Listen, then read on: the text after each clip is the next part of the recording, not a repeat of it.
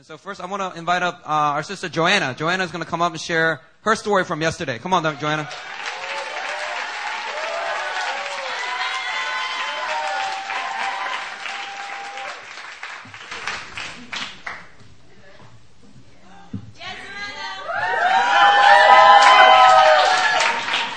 Okay, can I just pray, because I'm a little bit,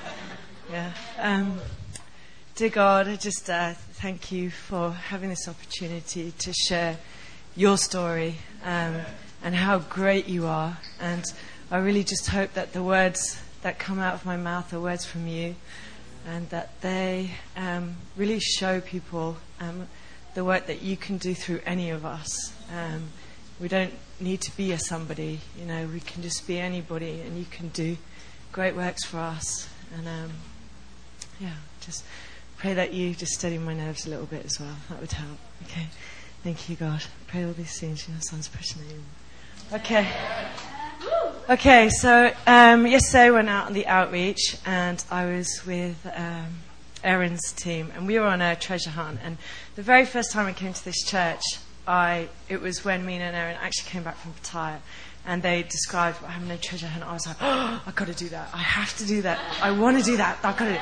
So anyway, when I looked through the list, there was treasure hunts. So I was like, that's it. I'm going on that. So we went, and me and Eugene went off on our own, and we were walking around. I was like, oh, this is too hard.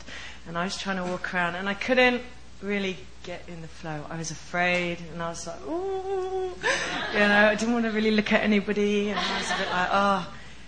But Eugene was so great. She was like, come on, let's get him. And I'm like, no. And she's like, go get him. So anyway, I was like, let's get some ice cream. Because Rob has suggested that ice cream helps, and it's my favourite thing. So we got some ice cream, and I was just so like, oh.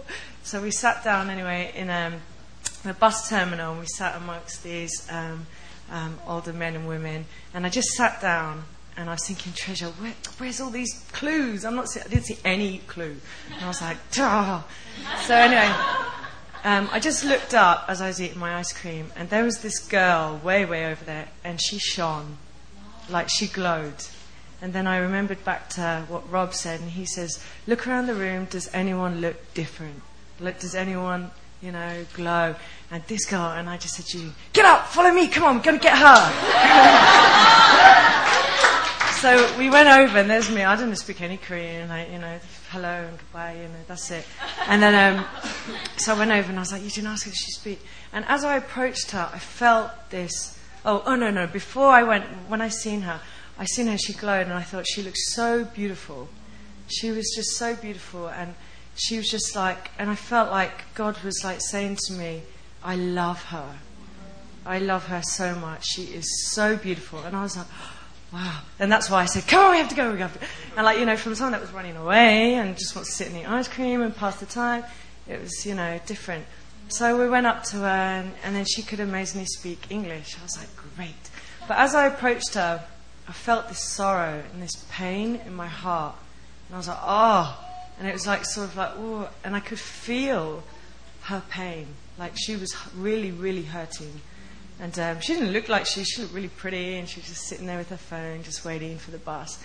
And then so we went and we sat with her, and I can't even remember how we started. Eugene started talking to her, and she was like, oh, come sit here, she can speak English. So I started speaking to her, and I said, hi, how are you? And then I just told her, because I was thinking, I'm not very good at this small talk stuff. So I said, I just wanted to come and tell you that I felt like God told me over there to come and tell you how much he loves you and how beautiful you are. And she just looked at me with these eyes, and I was just like, oh, and I just said, he just wants you to know you are so loved.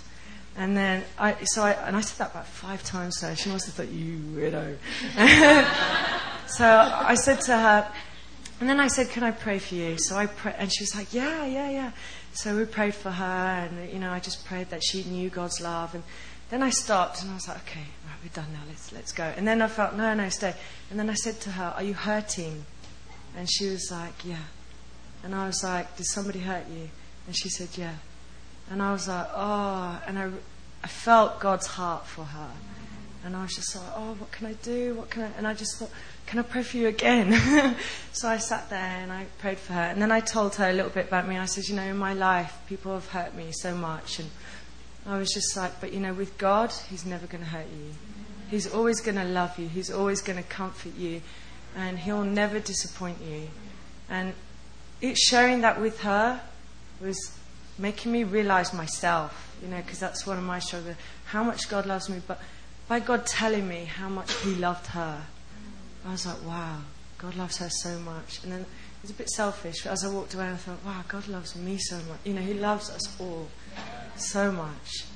And that's what I just wanted to share with you guys as well, When you feel those feelings, when you see someone, and, I don't know if you ever see someone, your heart gets stirred, like, you feel drawn to that person, but you just say, oh, okay.